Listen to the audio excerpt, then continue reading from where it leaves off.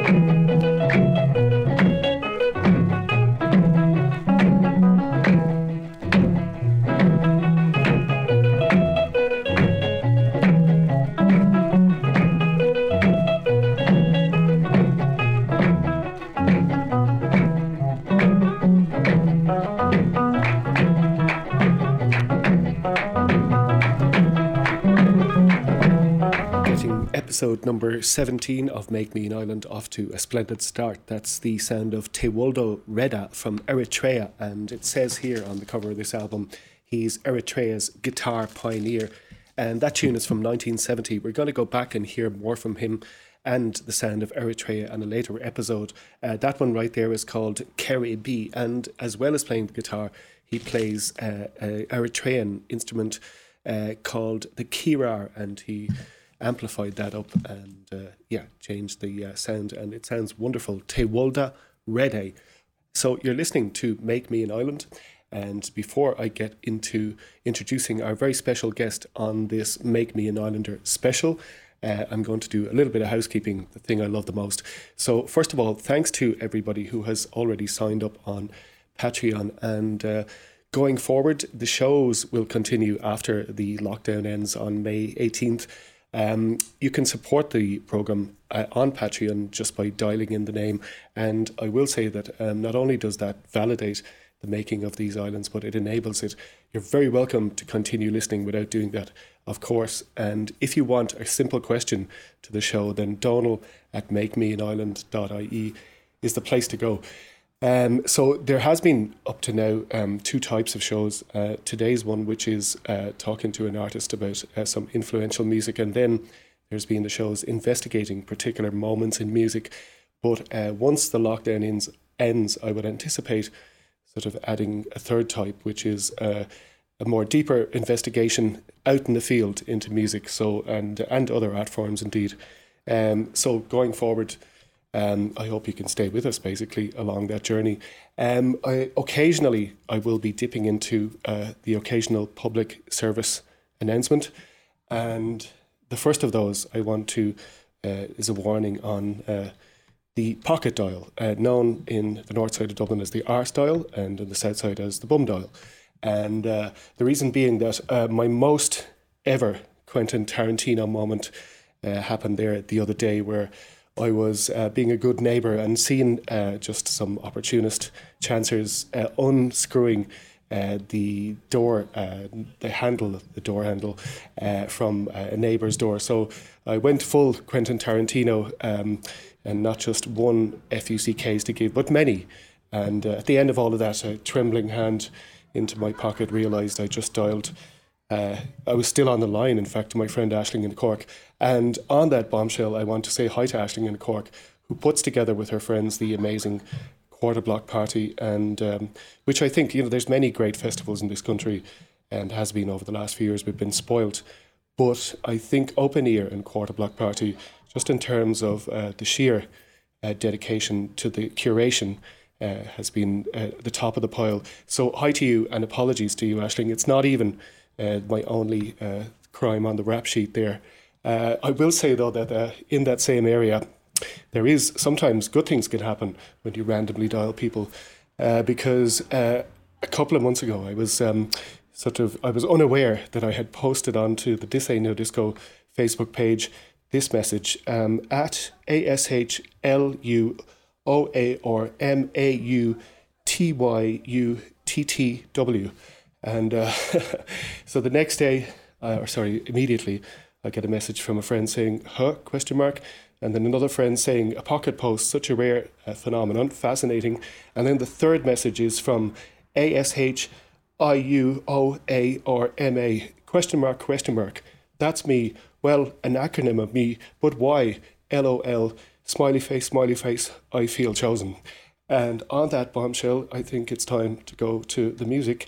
And we have today on the line an amazing artist called Bridget May Power, one of our finest ever singers. When Bridget May Power sings, you don't want her to stop, and we'll be talking to her right after you hear this.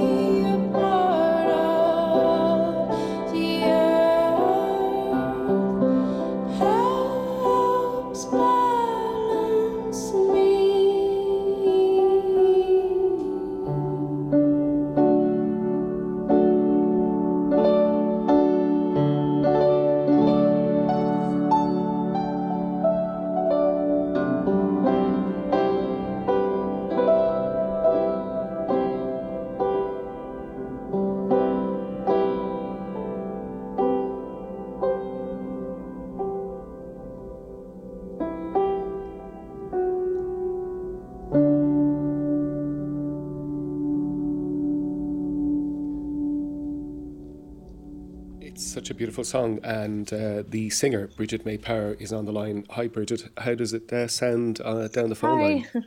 It's always a weird experience, but I didn't find it as hard then. Yeah, Maybe because of the weird Skype connection. I was getting distracted by yeah, it's being Skyped. how underwater it sounded. Yeah, But yeah, I usually find it kind of hard to listen back to myself, but yeah, I'm trying to not be as critical of myself. So I yeah. think, Well, do you know what? you know, I quietening the self-critic. I know, which is a difficult thing to do, right? But I do want to ask you Yeah, some questions, Bridget, about your incredible singing style, but I don't want to frighten you at this point with the depth of these questions. So, that's okay. That's okay. let's maybe we'll just get down to your musical choices now. We have four today, and I've been listening to all four of them. And Aretha Franklin is the first one. Where does Aretha Franklin come into the journey through music for yourself? Um, well, I'd say when I was a teenager, I was much more into sort of soul music Yeah, and blues and well, I first was into kind of rock music and then backwards and seeing who they influenced by, and I got into blues and then I got R&B and soul, and I think I just maybe I'd started singing, and Aretha Franklin she just blew me away, and she always does, and she always will, and yeah, I think she's just like the right combination of me. It's so intense, but yeah, it's so cathartic yeah, singing, and I just think she's unbelievably talented. yeah. And so yeah, This gospel album was recorded in 1972, so she was 30 years old at the time, and the story is kind of yeah, interesting in that, she came from the church. So her father, his church was the New Bethel Baptist Church in Detroit in Michigan, and for her to kind of leave the church and become a soul singer was quite a big deal. So, that happened in the decades previous yeah, to that. So 1966 was when she started having huge hits, and this was recorded in 1972. So this is kind of like a return to her roots, and again, because of your recommendation, I've been listening to the whole thing, and it's incredible. I mean, it's her on full power, yeah. live at the New Temple Missionary Did you watch Baptist the Church. film? No, tell me. Oh, that is because I always listened to this album. I known it for years, Yeah, and then there was a film out. I think it was just last year it came out of yeah. the video recording of that, and it's really unbelievable. Oh, so it's the whole concert of It's a from. medley, no, not a medley, but I think it's filmed over 2 days, and they just take clips of each day, and it's really incredible. Like there's no. I had a completely different image in my head of how it must have seemed like, Yeah, um, but it's really beautiful, and it's very moving, yeah, and yeah, there's it's just like you can occasionally see like a celebrity like Mick Jagger dancing in the background, which oh yeah, he's is always weird, bloody but dancing. yeah, yeah. But I really recommend it. It's so amazing because Mm, she's so expressive, but actually she's so composed when she's singing all those mm, songs. yeah, Um, yeah, she's very powerful. yeah. There's just some kind of Yeah, divinity involved, isn't there? There seems to be like some kind of higher power yeah, when it comes to Aretha. totally. Yeah, Yeah, totally. Yeah, and oh gosh, I get the shivers even thinking about it. yeah. she's Well, look, come she's here. like just completely. Yeah, didn't her father chose the name Aretha well? Doesn't it really fit well, Aretha Franklin? I mean, there's something to Yeah, it. It's a beautiful name and a beautiful idea. And yeah, we'll be listen to it and chat some more about it. So the tune you chose from the live album, and actually, Bridget, it is her biggest ever selling album. It sold 2 million copies. So I didn't know yeah. that. I just assumed that Wow. some of the mid-60s albums would have been Oh, bigger. neither So did I know. this is the biggest one. So it's How I Got Over Aretha Franklin live at New Temple Missionary Baptist Church, LA.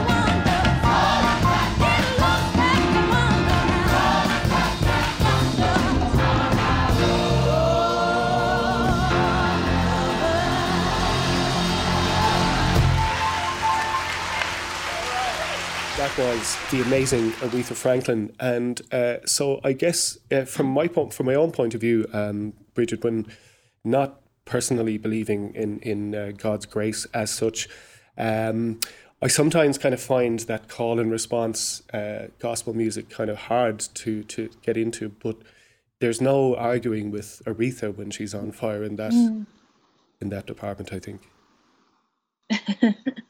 Yeah. I for some reason I'm not, I guess I'm not a person who's too hung up on words anyway. I'm always into what's behind a word. Yeah. And I'm able to detach from the Jesus and the God stuff that I am spiritual, but I wouldn't be believing in like a Christian God. But when I hear that stuff, I just feel the feelings from it, and for some reason I think it's just about people singing together, and there being one person who's kind of leading it, and they're all propping her up. That's what I love, is that they're all really encouraging her and drawing it out of her almost. There is that element of being. I just love it. There is that element of being lifted up. It's James Cleveland, is the Reverend James Cleveland, is playing the piano and organising the choir, but there is that uplifting thing with the massive voices. It's just so beautiful, and she's, I mean, such an incredible star of the show. Yeah, totally, and she's so it's just a huge release. I think like it's just compared to like the gospel singing I would have seen in church. Yeah. In my experience, it's just so different, and seems like actually really beneficial. I just, well, not that the singing isn't beneficial that I sing, but it's just like so full body experience. I just really, I just loved that song. Yeah. What was your own experience of? Did you go to church as a kid or growing up? Yeah, I went to Catholic school in London until I moved to Galway when I was 11, and then again Catholic.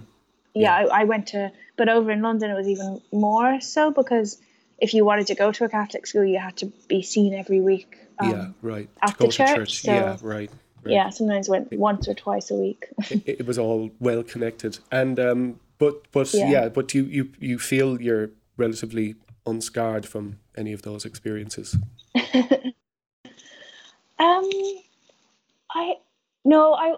I do. I really hated. I mean, especially when secondary school age, I got in arguments a lot with the priests and the nuns. Yeah, I mean, I wouldn't say I'm scarred though. Yeah. Okay. Good. I was able to separate it a lot. You know, I didn't really internalize it a huge amount. Okay, gotcha. I mean, my own perspective there about saying that it gets too much is that really it's probably just from being, completely underneath that kind of dogma at an early age. And then, it's not simply a matter of just simple rejection. It's just a kind of a lifetime of association, with these things of there being, the body of a man on a cross with blood pouring out, all those things. But like I said, thankfully, Aretha manages to kind of elevate the argument way above any of that stuff. But Bridget, just when it comes to, we'll say, hearing soul music as a kid, right? Was that because there was music in the house, or were there any musicians around? Was it just records? Around me, sorry. No, there weren't. There wasn't any soul. Well, my mom always had a really varied taste in music, and she would play like some soul, but not Aretha Franklin. I think how did I find? You know what? I think it was like being like a preteen and maybe hearing. It was probably like through Destiny's Child or someone. Oh, right. And hearing them say Aretha Franklin is a great thing or something, and then I'd go and see who that was. It was probably through them or something that I found out. But I always was really into the idea for a long time of just, a great singer. I just really thought she was, she's a combination of some I don't really like too technical singers, but her ability is just so unique, and then she also has the mix of just character and which gives it that warmth and an edge that's it's just an intoxicating mix, isn't it? Yeah, and she also sings her pain, and I think I really like that. So it was very meaningful for me to come across her as a teen. Can I just ask, the idea of, I mean, I think when it comes to yourself, right, one of the things that I was kind of careful to hit you with is the idea of the voice as an instrument. I think you definitely epitomise that. I mean, would your recognition of that have come early, as in your recognition of that quality in others being there early on, or is that something that you would have kind of realised over time? Well, that's a good question. I think I always gravitated towards, well, not always, but I had a special space for singers that I thought who did that, and I liked it, that used their voice as an instrument. But then I also liked a lot of singers, that didn't do that. But yeah, I do. It just always felt natural to me to sing like that. I think I've said this a few times in different interviews, but like when I was really small, actually, like maybe 8 or 9, I was really obsessed with the Uilleann Piper Davy Spillane. Oh yeah. And I remember not really thinking that there was much boundary. Like I knew it was Uilleann Pipes, but I also kind of thought it was a singing voice, if you know what I mean. Amazing. Like, yeah. When you're that small, I didn't really see much of a boundary between it, and it sounded a bit. It doesn't sound like a voice, but it's more like the way it's played. Yeah. And so I almost kind of, I kind of knew that I loved to sing, but I also thought like I can do that, Yeah, amazing. I didn't really realize it was an instrument, so I think I've always liked that expression. Yeah. What a beautiful thought. Actually, in one of your choices, I'm so eager to talk about Charlie Mingus, seeing as you've sent me down this mad rabbit hole. But on that choice, there's the, I think it's the alto saxophone is so lyrical like a voice. I mean, we'll talk about it later on, but I think that's possibly the ultimate example of somebody. Well, I mean, Davy Spillane, what a hero. That's not, I'm not, but it is, there are voices in those great players and of certain instruments, I think. Yeah, totally. Yeah, especially with horn instruments, you can really, I just love it. That really sends me over the edge. Well, yeah, absolutely. Well, look, we'll save our breath because we're going to get into that when we talk about Charlie Mingus. But on the voice as or like an instrument subject, your next choice is Tim Buckley. So one of the Buckleys of Cork, I might add, because his grandfather was immigrated from Cork. Not sure where in Cork. It's all Cork. Yeah, I remember knowing at the time, but yeah, I haven't. Yeah, I mean, there's it was Buckleys Cork. Everywhere in Cork and the southwest. It's a strong name. Yeah, strong name indeed. So a good place to begin the discussion. Strong name, strong voice, strong everything. Yeah. So you've chosen something from Happy Sad, right? One of the things that I wanted to say, Bridget, was that he was 22 years old when he made this. He had been, it's staggering that. Oh my God! He was 18, 19 when he made his first recordings. He had, he'd LA Afternoon was before this, so he'd made 2 years previously when he was 20, like some of the most adventurous music. I know, so committed, young. Yes, so incredible. That's the fact that was like, no, I can't believe that. I knew he was young, but like not 22 when he's making the work of, a master, really. So, and I suppose the other thing about this is that, Happy Sad is so incredibly well produced, and there's so much to enjoy in it. The bass playing and Lee Underwood's guitar playing, David Friedman's vibraphone. It's up there with, the great jazz records, but it's just got this voice of somebody that's never been heard before on top. Yeah. Oh, it's incredible. Like that sound has always just sort of stayed with me, the vibraphone and Yeah. the voice and the bass. Just, And it's given a Yeah. lot of room to, I mean, again, we might chat about this when it comes to your own productions and your work with Peter in particular, but like it's really well put together in terms of the production on this, with the way that they sparingly use all of the great instrumentation, and then the way that they get the voice so right all the time. yeah. I mean, I know. it's a production There's a lot of masterclass. space in it as well. Exactly, yeah. Plenty of room, and yet it's so full of feeling. Will be a strange feeling. Will we listen to it and then talk some more, yeah? Okay. Yeah, great.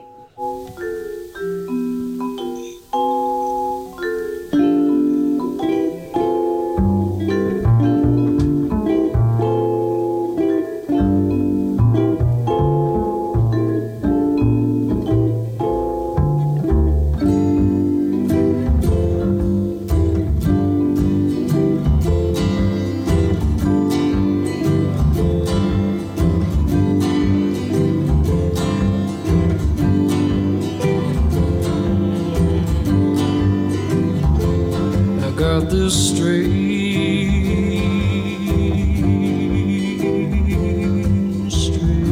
feeling deep down in my heart. I can't tell what it is, but it won't let go.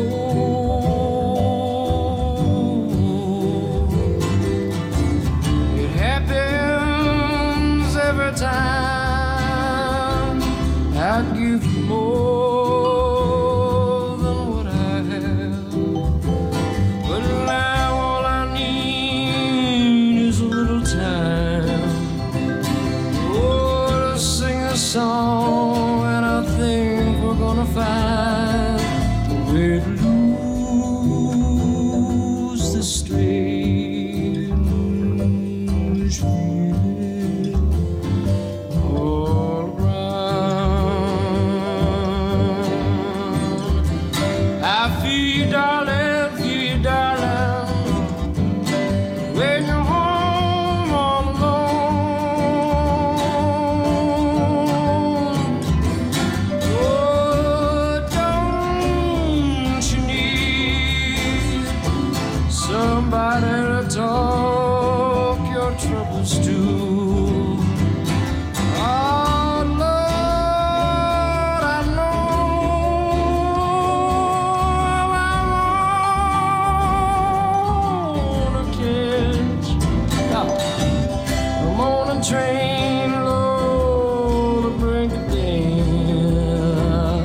Oh, I long to hear you say you're gonna take that strange feeling, oh, tell me all away.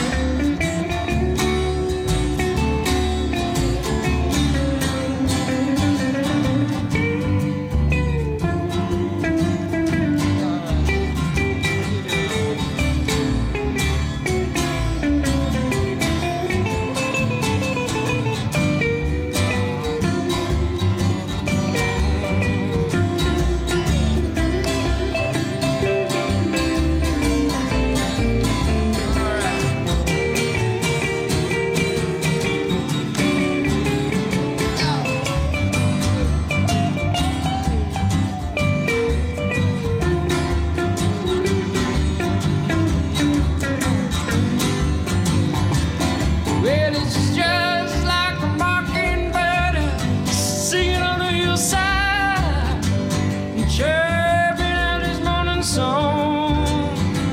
But don't you weep, don't you fret, don't you wail, don't you moan now. Can't you hear that whippoorwill calling? Cry,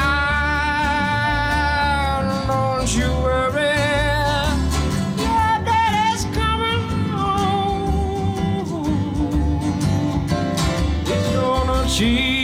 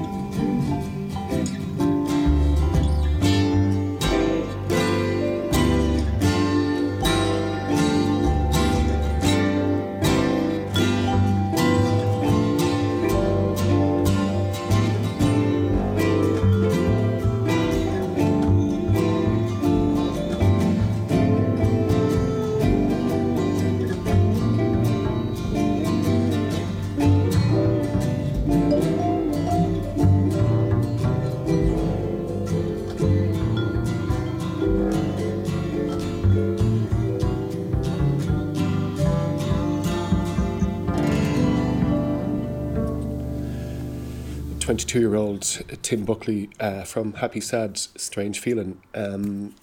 Yeah, what an incredible piece of music. Wow, yeah. He's such a beautiful voice. Yeah, incredible. Yeah. What about so how or where, or was it this record that started you off with his music, Bridget?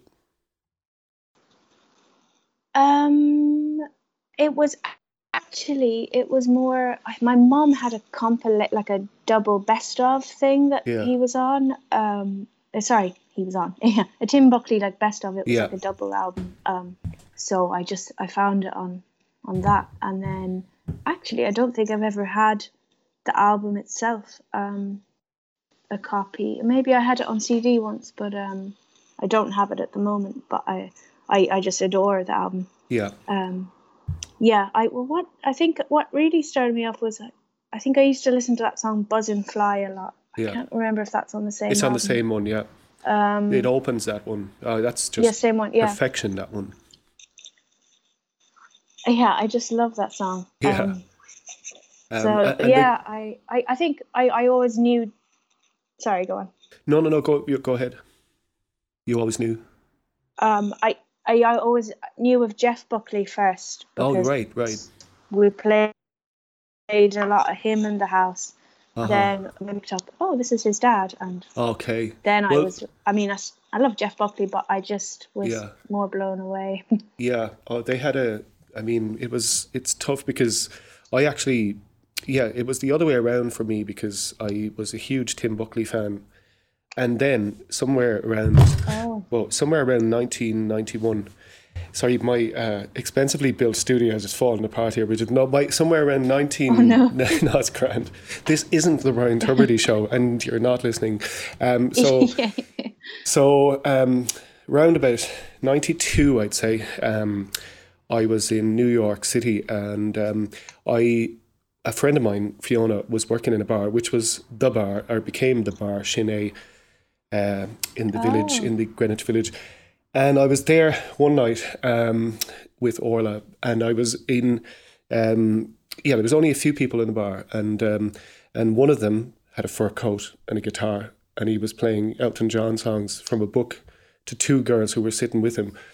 And it was Jeff Buckley. Wow. So we chatted that night, but then he started he released an EP recorded in the same bar, live at Shin A, and then he came to play in Whelan's in Dublin, and just by virtue of the fact that I was already on the radio, maybe, or by the time Grace came out, I was doing a TV thing, disco.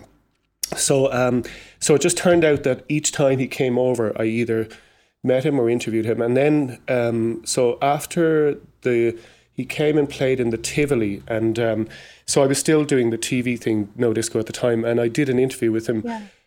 He still had the same fur coat, I might add. But so he was incredible.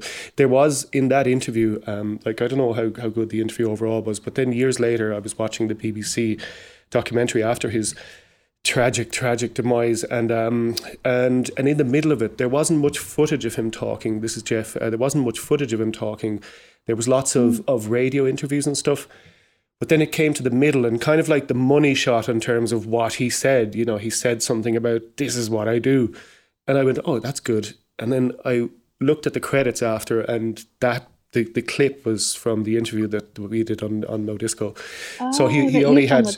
Oh, wow. Yeah. Maybe there was only one such interview. I'm not sure. There definitely wasn't any others in that documentary. And but I mean, I kind of knew always better than to mention his dad, to be honest. I was going to say, when you saw him in that cafe and he was singing the Elton John songs, did you know that's Tim Buckley's son? Yeah, my friend will testify. It was like, who the hell is that guy? And she said his father is Tim Buckley. So, but I mean, the relationship was non-existent, and not only that, but it appears there was like an incredible. A lot of hurt there. Well, when he was 8, he died, and he'd never seen him or was never in his world or had never been part of it. But he wasn't allowed to go to the funeral even, or there was something like that. So it was incredibly painful. Yeah. But so to be so, like, I mean, he was as they say in Kerry, he was the stamp of him. He was the dead stamp of him. Yeah. There was no difference No whatsoever. denial. And then there was the voice again, you know, and to be the reincarnation of something that was, I mean, I can't imagine how, I mean, the whole thing is just, it was so shrouded in pain for him, but he broke out of that. But then what happened and how it happened, and, you know, it's just so terrible that he went as young as his father did, you know. I know. Yeah. Just such a weird happening. Incredible. And story. Yeah. And you know, occasionally, because I have a daughter, I hear sort of hallelujah coming back into the world through these singing competitions and stuff. But he remains, I mean, it's funny that, he's Jeff now we're talking about, but he's still just a little footnote, but he was so important, you know, and going somewhere amazing too, you know. Yeah, he was really like, just both of them, just sort of a force of nature that. Yeah. And I think that's kind of all of the choices I've chosen today. They're all forces of nature, and that's kind of been they've been the most inspiring people for me. Are those people that just sort of just you can't hold them back, kind of thing. Yeah.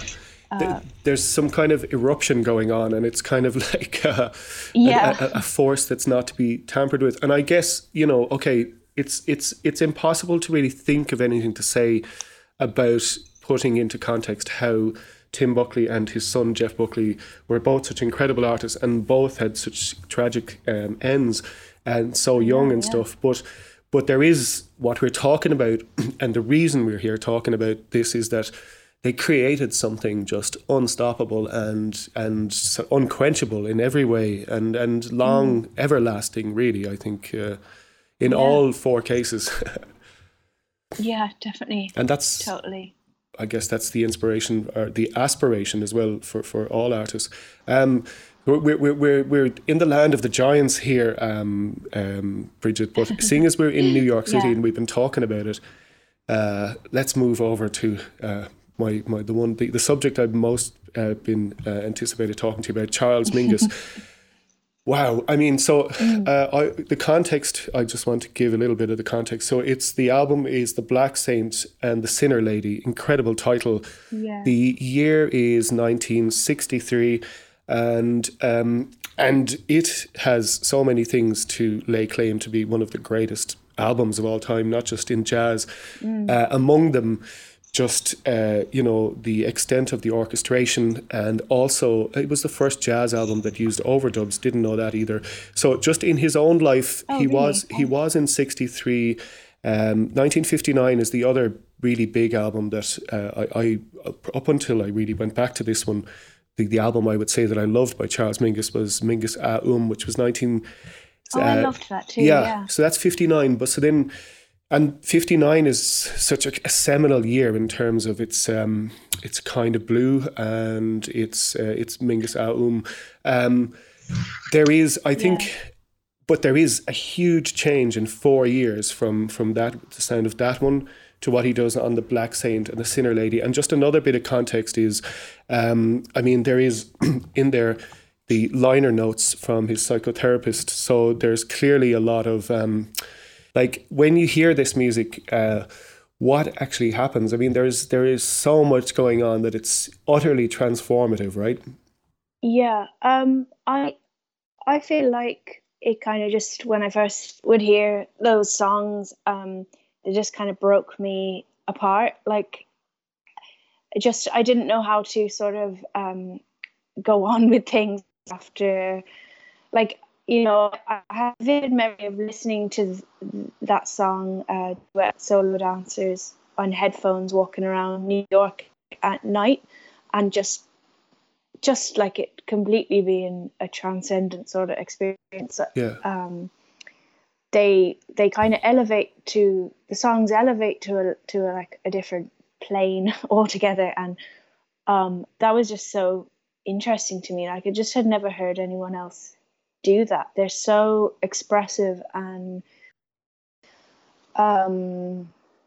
like I still now I'll occasionally put them on if I feel kind of stuck in my life. I feel like if I blast that, it kind of I come around being like knowing what's important and what's not or something. It's very just to the core of everything. I think they're wonderful, and so sometimes I even find like I just need one song, and then it's enough for me. For then, like I'll rarely get through a whole album in one sitting. This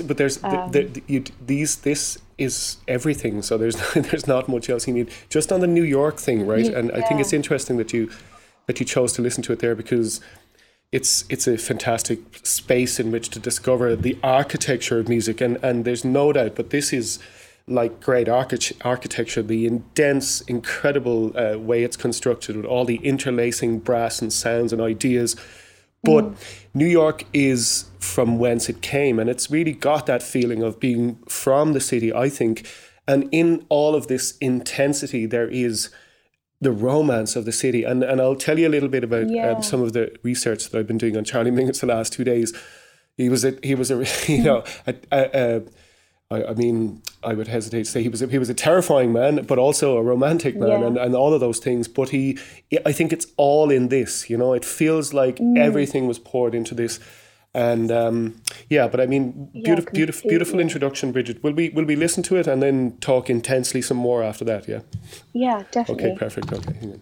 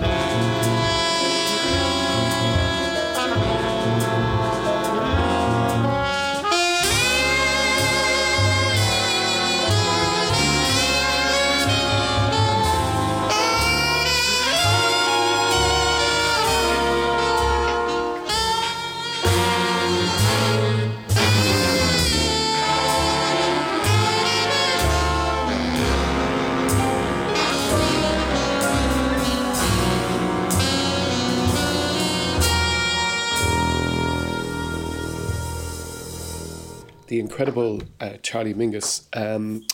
Bridget, I think there's a piece that I read in the New Yorker it's from the 70s, but it's about Charlie Mingus on the release of a collection of books called Beneath the Underdog a collection of his notes. But there's a lovely quote I'll send you the link. If you type in Mingus at Peace, New Yorker, fantastic piece about him, but kind of the definitive New Yorker piece. But there's a lovely quote in it about just him at work, okay? So it says, as is true of all great professionals, his husk remains visible while the inner man disappears completely into his work. He becomes a massive receiver-transmitter, absorbing every note played around him and then sending out through his brass corrective or appreciative notes.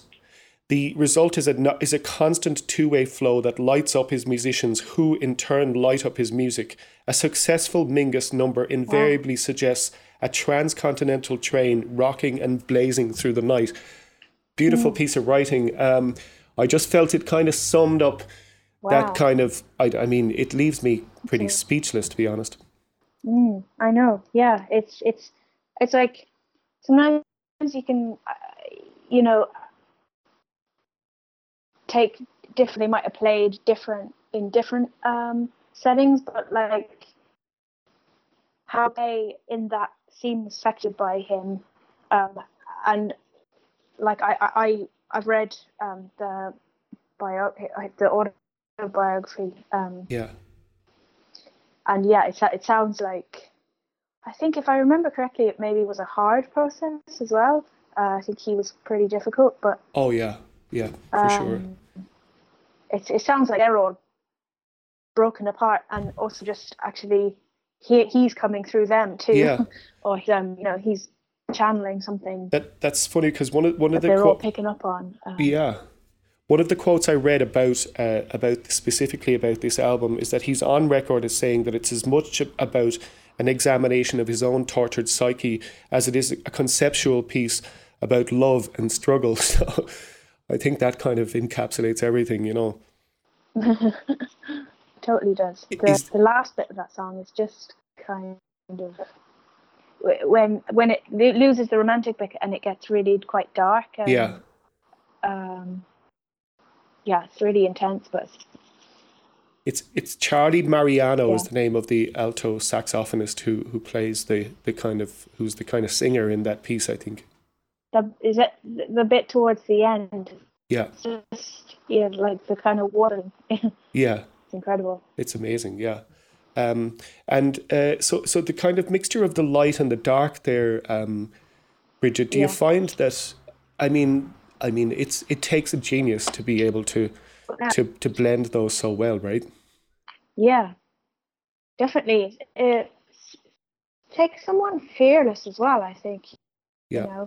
Just completely give an honest sort of depiction of what they see. Not caring of pressures to make something a certain way. I think so. That fearlessness or bravery, is it something that's essential in or implicit in the deal when you make art, when you want to create or what you want to create something worthwhile?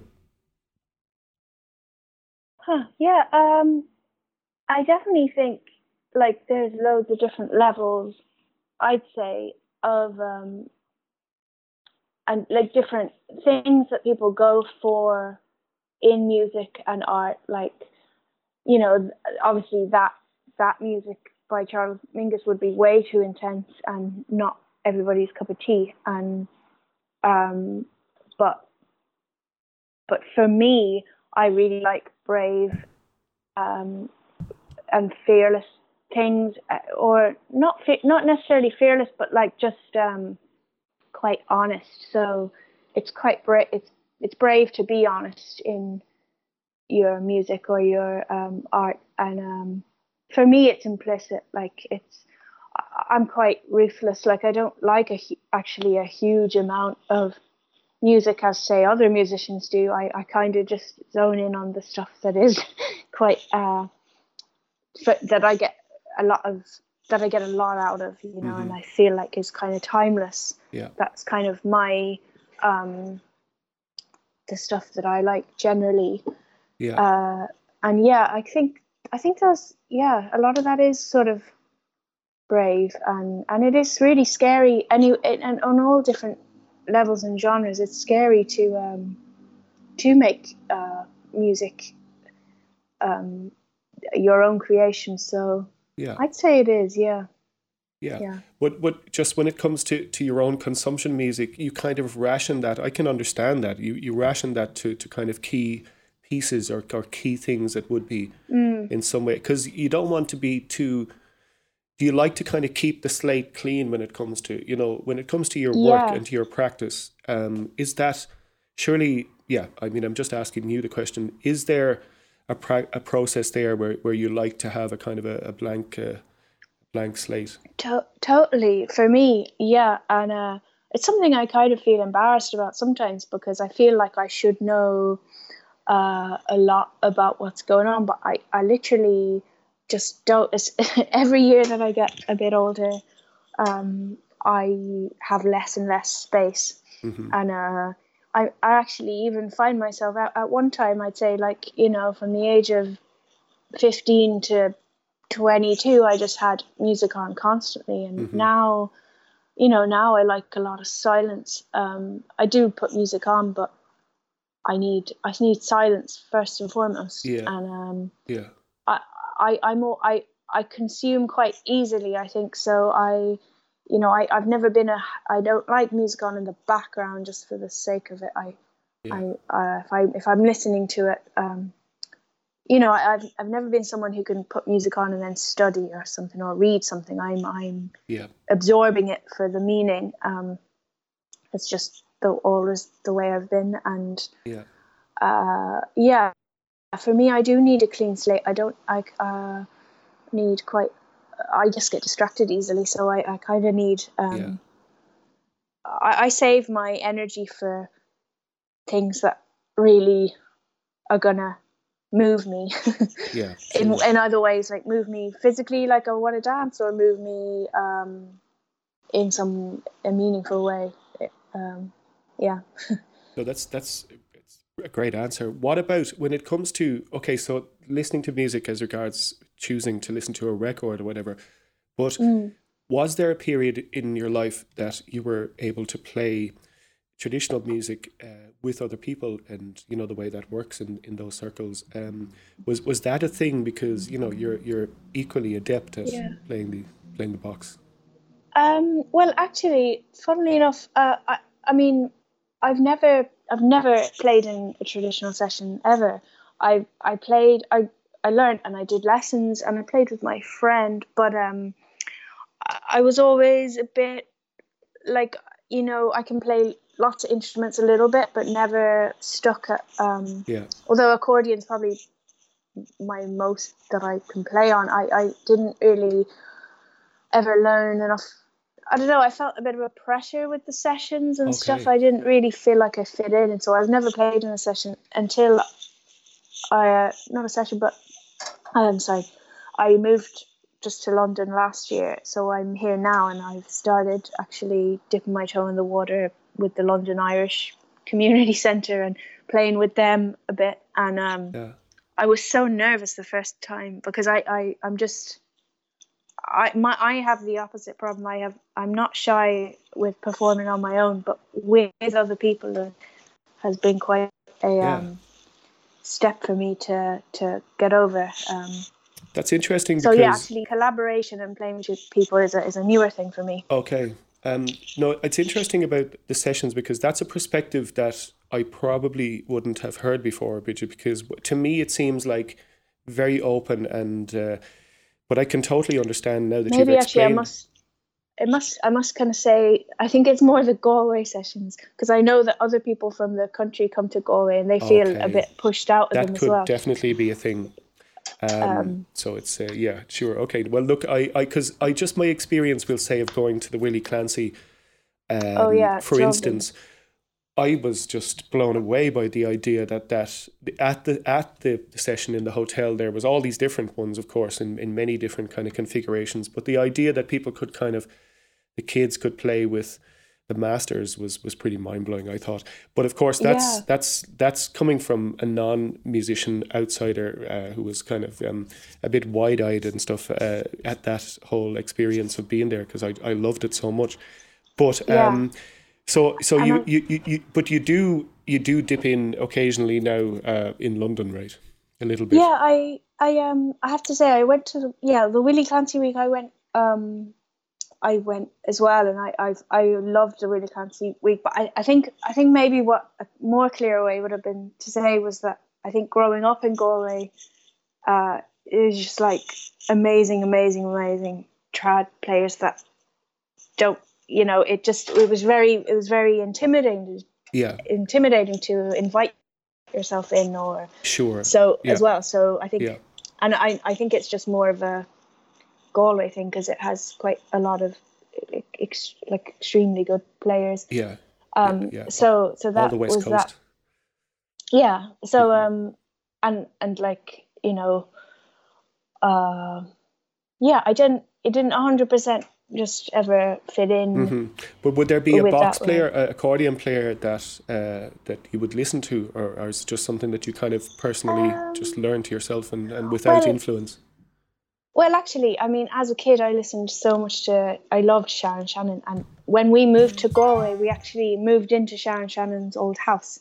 Oh yeah. So we actually got to know her because my mom still lives there today in her old house. So yeah, I adored Sharon Shannon. That's probably actually why I picked up the accordion. I think she's incredible. Yeah, I think that's a perfect answer. She is absolutely incredible. So there was music in that house, obviously coming out of the walls, more or less, I guess. Yeah, there was. I think all her housemates also were. I can't remember their names now, but different amazing trad players. Bridget, will we move on to your last choice today, which is Joni Mitchell, and again my little introduction.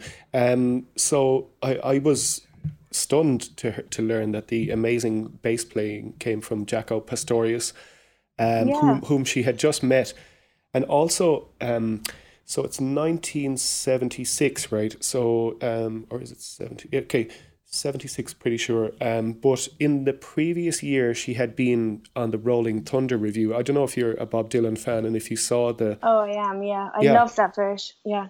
So there was a lot of things going on in Joni's life at that time, but I think, again, kind of connecting up with some of the stuff we've heard already, with Coyote, she had really broken away from the relationship she was in. She was trying to kind of strike out on her own, and the inspiration for the writing came from these journeys across America that she'd done, some on her own and with friends another time, and once or twice, I think, incognito. So there was something really special about kind of that the inspiration behind her wanting to make a statement, and so that was kind of the backstory.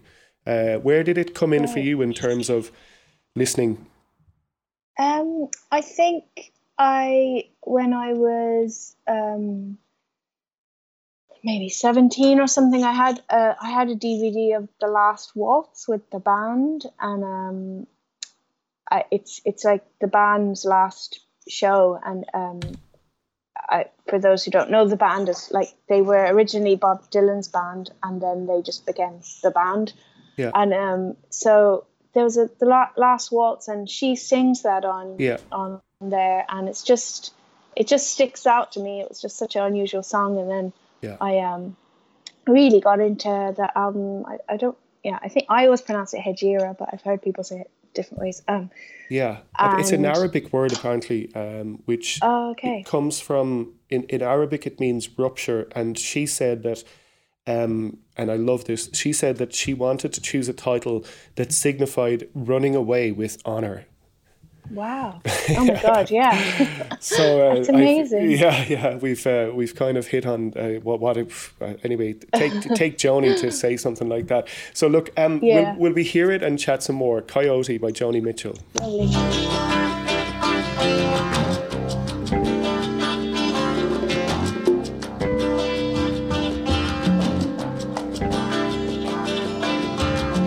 No regrets, Coyote.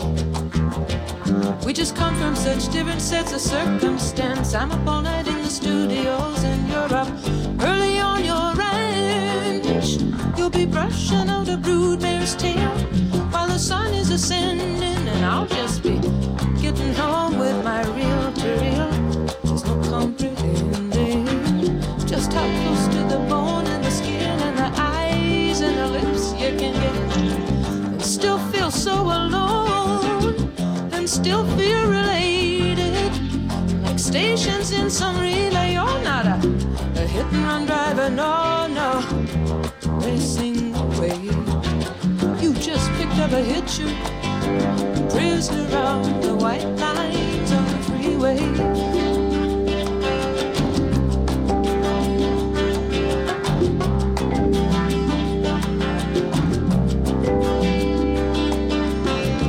Saw a farmhouse burning down in the middle of nowhere, in the middle of the night. We rolled right past that tragedy till we turned into some roadhouse lights where a local band was playing. Locals were up kicking and shaking on the floor. The next thing I know, that coyote's at my door. He pins me in a corner and he won't take no. He drags me out on the dance floor and we're dancing close and slow. Now he's got a woman at home. He's got another woman down the hall. He seems to want me anyway. Why'd you have to get so drunk and lead me on that way? You just picked up a hitcher, a prisoner out the white lines on the freeway.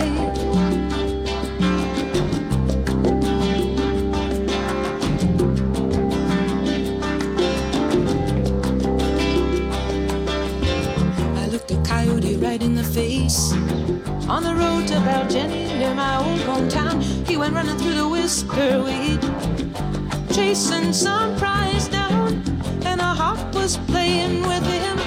Coyote was jumping straight up and making passes, and those same eyes just like yours under your dark glasses, privately probing the public rooms and peeking through keyholes in numbered doors, where the players lick their wounds and take their temporary lovers and their pills and powders to get them through this passion play.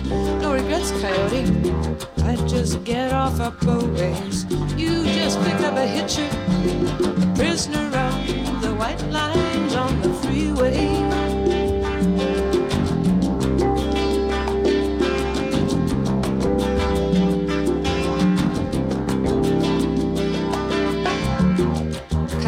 Coffee shop. He's staring a hole in his scrambled eggs. He picks up my scent on his fingers while he's watching the waitress's legs. He's too far from the Bay of Fundy, from Appaloosas and eagles and tides, and the air-conditioned cubicles and the carbon ribbon rides are spelling it out so clear. Either he's gonna have to stand and fight or take off out of here. I tried to run away myself, to run away and wrestle with my ego. With this flame you put here in this Eskimo, in this hitcher, in this prisoner of the fine white lines, of the white lines on the freeway.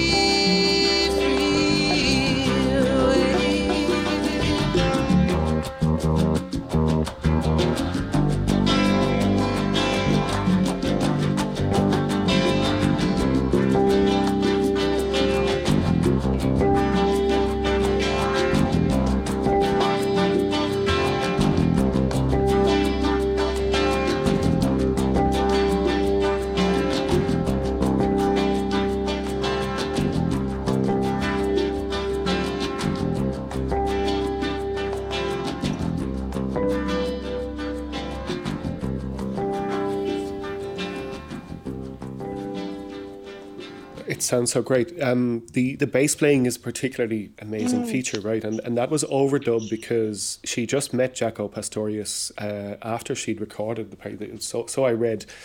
But it's incredible I didn't know that it's so integral to the sound. It must have been a good meeting, I reckon. Yeah. I mean, it sounds like a crazy time in her life, you know. I'd never kind of the white lines on the freeway. I didn't put that with what might have been going on in her personal life, because there was like a lot of crazy behavior, and it was, I think, there's something in Coyote that makes her like that idea of running away with honor. I mean, that kind of explains everything, the title, for it to mean that. I think, I mean, like I remember hearing it's kind of meant to be, I think, about her and Sam Shepard. Oh, right. Yeah. She kind of had an on-off thing with. He was on the Rolling Thunder review for a while, right? Yeah. It's really evocative. Yeah, he was, and he apparently, I mean, this is gossip about people that from the 70s, but I think he kind of had a thing with Patti Smith and Joni Mitchell, maybe at the same time. I mean, okay. She just really portrays a really good. It's so I can just envision it so well when she like him as a coyote, you know. Yeah. In a not a bad one, but just like a trickster a bit. Yeah. Sure. Her writing is astonishing, right? On that level there. Yeah, so good. Yeah. And there's some kind of freedom within it, that it's not tied down by anything. I guess that's where you want to go as a writer, where you have these things that seem to be kind of, you just cast to the wind and they just take off or something. It feels like that. Totally, yeah. Yeah, it's beautiful. The sense of the journey in it as well, of I was kind of interesting to read how she had driven back and over across America in these kind of epic journeys. And but there is something across that album. It name checks so many places and things, and you know, things from the road, basically full of those images. Yeah. It sounds like she was kind of doing a lot of searching and alone a lot of the time. And it kind of is lonely sounding. Yeah. And I suppose a good place as any to ponder upon how the lonely sounding records are of such consolation, aren't they? They're so powerful. Yeah, they are. Yeah, they're like just like a security blanket or something. Yeah, you know? Yeah. The gift of art, it's just so wonderful. One of the questions I wanted to ask you about the singing that I was afraid to ask at the start in case you just hung up was No. With your own voice, Bridget, right? There seems to be, or it feels like there's something in there in the way that really reminds me of traditional singing in the greats of Irish traditional singing. Is that something that's not in any way deliberate, or there's no line or connecting you with we'll say the likes of Rita Keane or those people, or is there an actual connection? No, like when I hear you say that, I feel like really flattered, you know, because I feel like a part of my insecurity is always that I'm trying to I don't actively try and prove, but I'm always kind of fighting my identity a bit, because I grew up over in London, and then when I moved to, I grew up in a very Irish community here, and my parents are Irish, and then when I moved to Galway, they were like, oh, you're English, you're English, you're English, you're English, you're English, and I'd be like, no, I'm not. And so it's been a thing I've wrestled with a lot, because I know I am Irish, and that's my upbringing, and my granddad and the side of my mum's side, they're from Mayo and Sligo, and they always sang, in a traditional style. So I heard that growing up in London. Yeah. So no, it's not intentional at all. Actually, I think what in my journey with singing, I started off loving soul singers and sort of trying to sing in that style. Yeah. And then it just felt a bit phony, and I just decided to just naturally do what comes easiest for me, which actually was brought that came by listening to Tim Buckley, because I just realized he just sings how he is, and he actually, to me, sounds like an Irish singer gone through a twist of different influences and kind of popped out of a tunnel. Do you know, like you can hear that he has that. Yeah, spat out the other side of a weird machine. Like you can hear it in his He's been Irished, de-Irished. Yeah, it's like he went to, like, you can just hear it in his like throat or something. It really reminds me how my granddad sang, like that kind of tenor, you know. Yeah, gotcha. That and I think when I heard him just embrace his natural voice, I just decided to do that. And those little kind of traditional, I guess, inklings. Yeah. They just come to me naturally, and sometimes I don't know that's, you know, I have to say, like, my family didn't really sing like that. They sang more straight and narrow kind of, but I just get such a kick. I don't know, I just feel like it's easy to do, and I feel on point when I kind of sing, you know, the wordless singing. That really just helps me untangle almost. I feel like I'm untangling things as I sing. Oh, wow. Well, it kind of goes back to that point of what the songs do for us, because it untangles stuff for us when we listen. Nobody sings like you, Bridget, really. I should have said that as a kind of disclaimer at the start. But that's very interesting that you feel that it would have been, in a very gentle way, just seeped into your blood. It's in your blood, basically. That's it, I guess. Yeah, both sides, and I'm learning a lot about my dad's side. I've gotten really obsessed with genealogy at the moment, and I come from Barry's in Waterford, and there was always my dad's side always said that they were related to Margaret Barry somehow, but couldn't prove it. But again, they all like a good yarn, so I don't, you don't know, but they were all musicians, that side, the Barrys.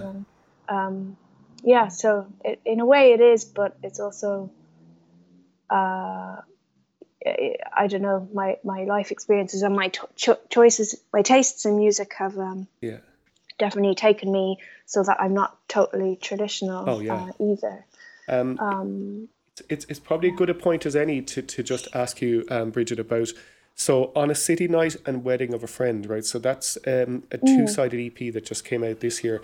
They're actually, it's not an EP, sorry, it's they're two singles from my next album coming. That was my next question, is that these are coming, this is from the next album. So where is that at in terms of, has it all been recorded and it's ready to go? Yeah, it will be out on June 5th, and amazing. The next single, I guess, will be out in a few weeks. June 5th it'll be out. I'll send you a copy. Yeah, and just with the production on, and it's Peter is producing again here, Bridget, on those two, right, and on this album. Well, no, actually, it was a bit of a collaboration with myself, Alistair Roberts, and Peter. So yeah, you know, Alistair Roberts is a Glaswegian. So it kind of became a bit of a collaboration, but I asked him to produce the album back in August with myself, and we recorded it in an analog studio in Glasgow, and then me and Peter took those sessions home with us and kind of did the rest at home, but it's mostly done live with a few overdubs. So yeah, I can't wait to hear the rest, because the first two are just sublime.